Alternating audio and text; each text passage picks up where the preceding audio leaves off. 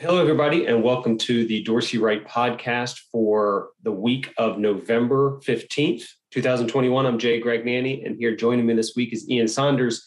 And it seems this year that everything has been rising, and inflation and the fears around inflation are certainly amongst them. And so what we wanted to do today is spend a little bit of time talking about just that, talking about some of the inflation numbers that we saw come out recently, where inflation numbers have changed the most over trailing 12 months, over 6%, 6.2%, which is the highest since 1990 that we've seen in the CPI numbers that have come out. So we'll dig into that, talk a little bit about that, but then also talk about what we're seeing on the horizon as it relates to some of the equities that are involved and at the center of rising inflationary fears. And basically rising inflation means that prices are going up, and prices of goods that you and I, the consumer, are consuming are going up. Prices of the inputs that go into the goods that we do, that we consume, are going up. And so we've also seen, not only from the CPI perspective, we've seen the stocks seemingly have been able to, or the company seemingly had been able to absorb and pass along, and in some ways even more so pass along, but actually make profit on the spread as they've been rising and increasing prices here recently.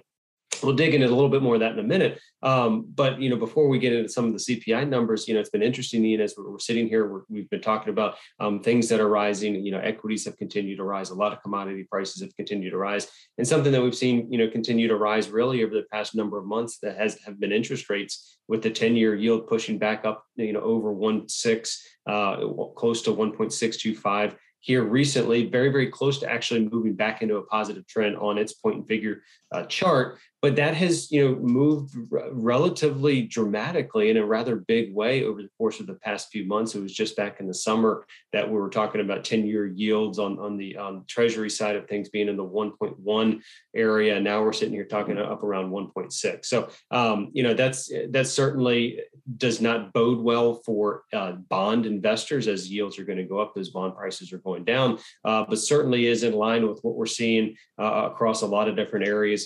Some of the CPI numbers, as we mentioned earlier, Ian, up 6.2% here recently, and you've seen it really across the board. It's not one or two areas; it really has been across the board.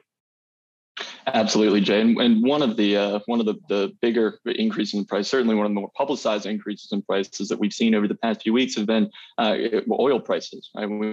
Everybody's been noticing going to pumps, having to fill the car up. The price is probably quite a bit steeper now as we head here towards the end of the year than it was earlier this year. And we've seen that the chart of crude oil. Just looking at the continuous chart for crude oil, CL / for those that might be following along on the platform, we're seeing that commodity is up almost 8%, over 7.5% in the fourth quarter alone. So just since the end of September, and we've seen that chart rally significantly. It moved up higher back in July to a chart level of 75, pulled back there towards as we got down there towards the end of August, falling down to support at 62. And since then, it's really just stormed higher, reversed back up into a column of X's towards the end of August, continued higher in September and October, and has recently topped out at a double top pattern at 84 earlier this month, before pulling back actually with market movement last week to a current chart position of 80. So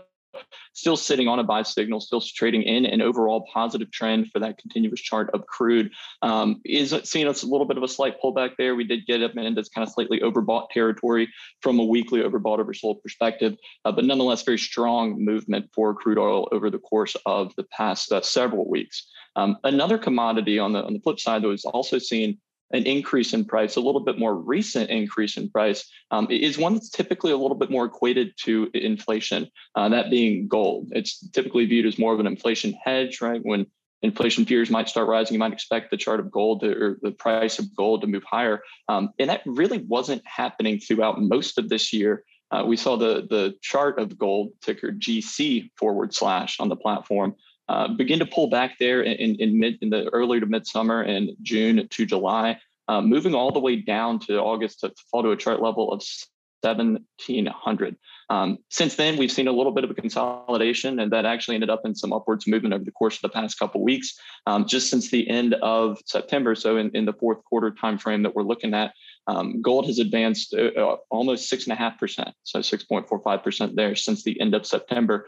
The chart has given now 3 consecutive buy signals, moved back to a positive trend with movement last month, and has since continued higher rapidly over the course of the past 30 days alone to reach a chart position of 1870. So kind of pushing past several areas of resistance that we saw coming at it over the top throughout that kind of consolidation timeframe. Again, moving into slightly overbought territory, kind of sensing a theme beginning to emerge within some of these rapid increases in pricing, leading to slightly overbought positioning. But nonetheless, real strong performance from gold, real consistent looking chart for that particular chart over the course of the past couple weeks here.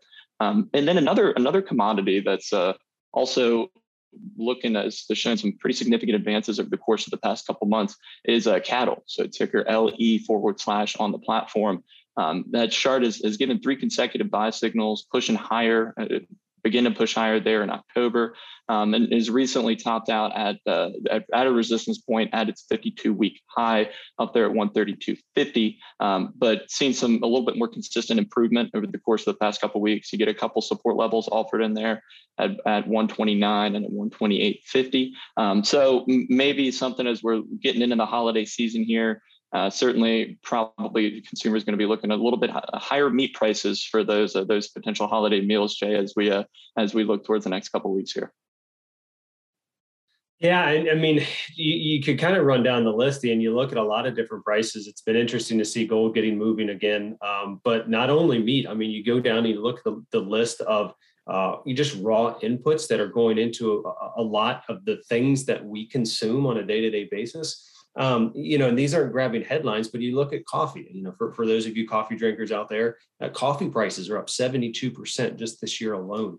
You look at cotton, cotton has a ton of applications, including, just going into simple apparel and clothing up 50% this year.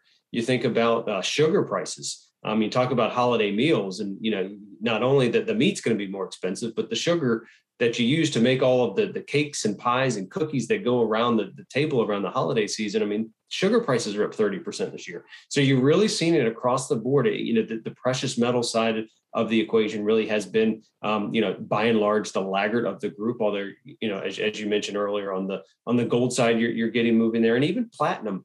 Platinum, a little bit more so than gold. Platinum, certainly, you think about the precious metal side of platinum in terms of jewelry.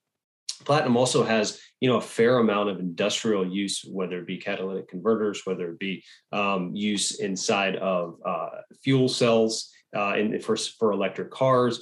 And so platinum is at an interesting spot there where it hurdles the gap of being precious and industrial metal. Nonetheless, you look at platinum prices, and they have been doing well as well here recently, with platinum up about 2% so far this year. So, it's really that you contrast that to, 30 and 40 and 70% on some of these other softs. But if you look at the chart of platinum in a similar manner to gold, it really had lagged. I mean, it was negative for much of this year. It bottomed back in the September timeframe, and the chart on our site, PL/, if you want to look at that.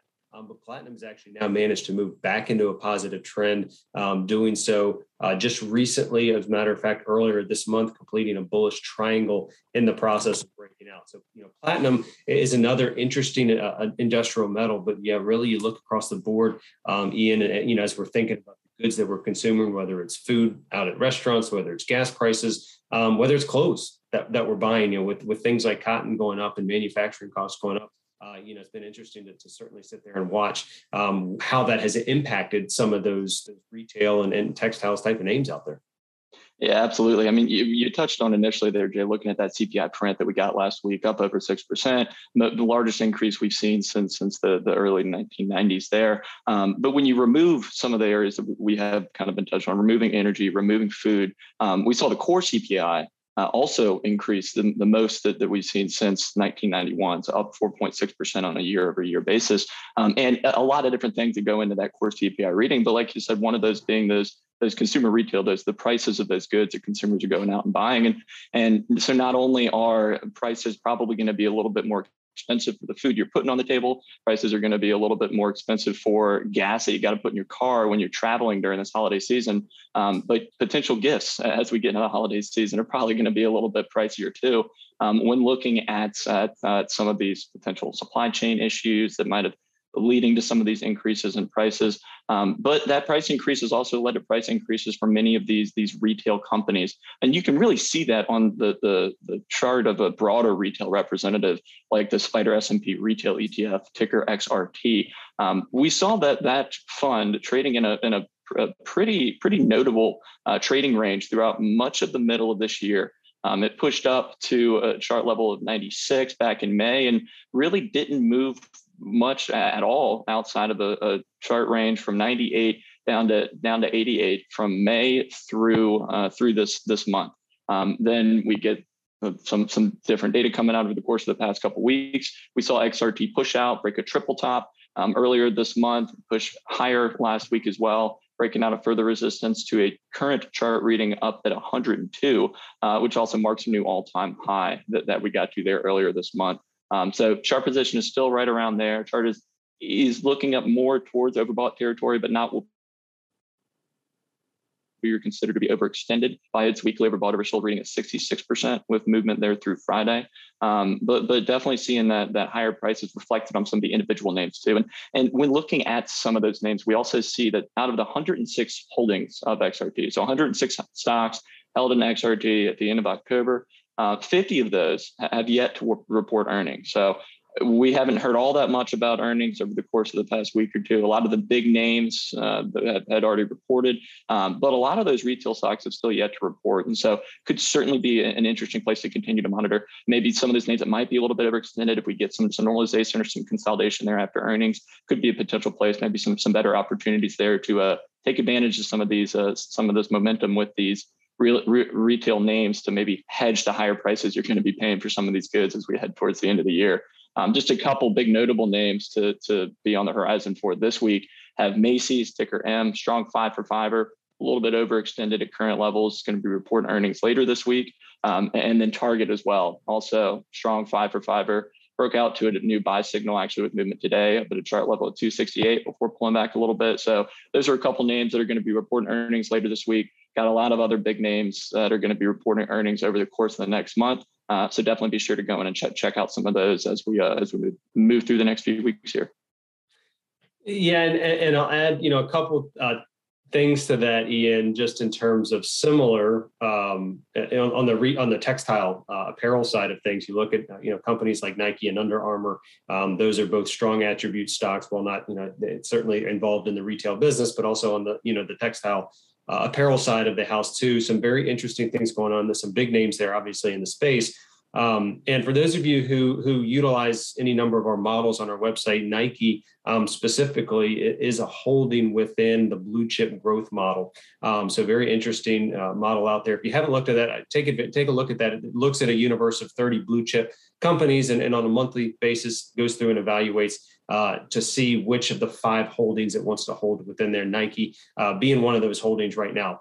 So, again, Nike is a stock that the overall trend is positive here. It's a 4 attribute stock. It's recently pulled back closer towards the middle of its 10-week trading band. So a name that isn't as extended as some things are right now, but closer towards the middle of that trading band. So it'll be interesting, Ian, to watch and see. Thus far, we've seen companies by and large have been able to absorb the increase in the raw input costs that they're seeing, and they've been able to ultimately pass that on and then some, as we're seeing a lot of companies not only come out with strong earnings, but they're coming out with actually better than expected margins, and so they're continuing to expand those margins. We'll see if we're able to continue to see that trend as we're really now in the meat of the retail earnings season. But certainly it seems that inflation is here. I'm seeing some of those numbers come out here over the past few months have just continually been, record numbers, and even the numbers coming out of October. So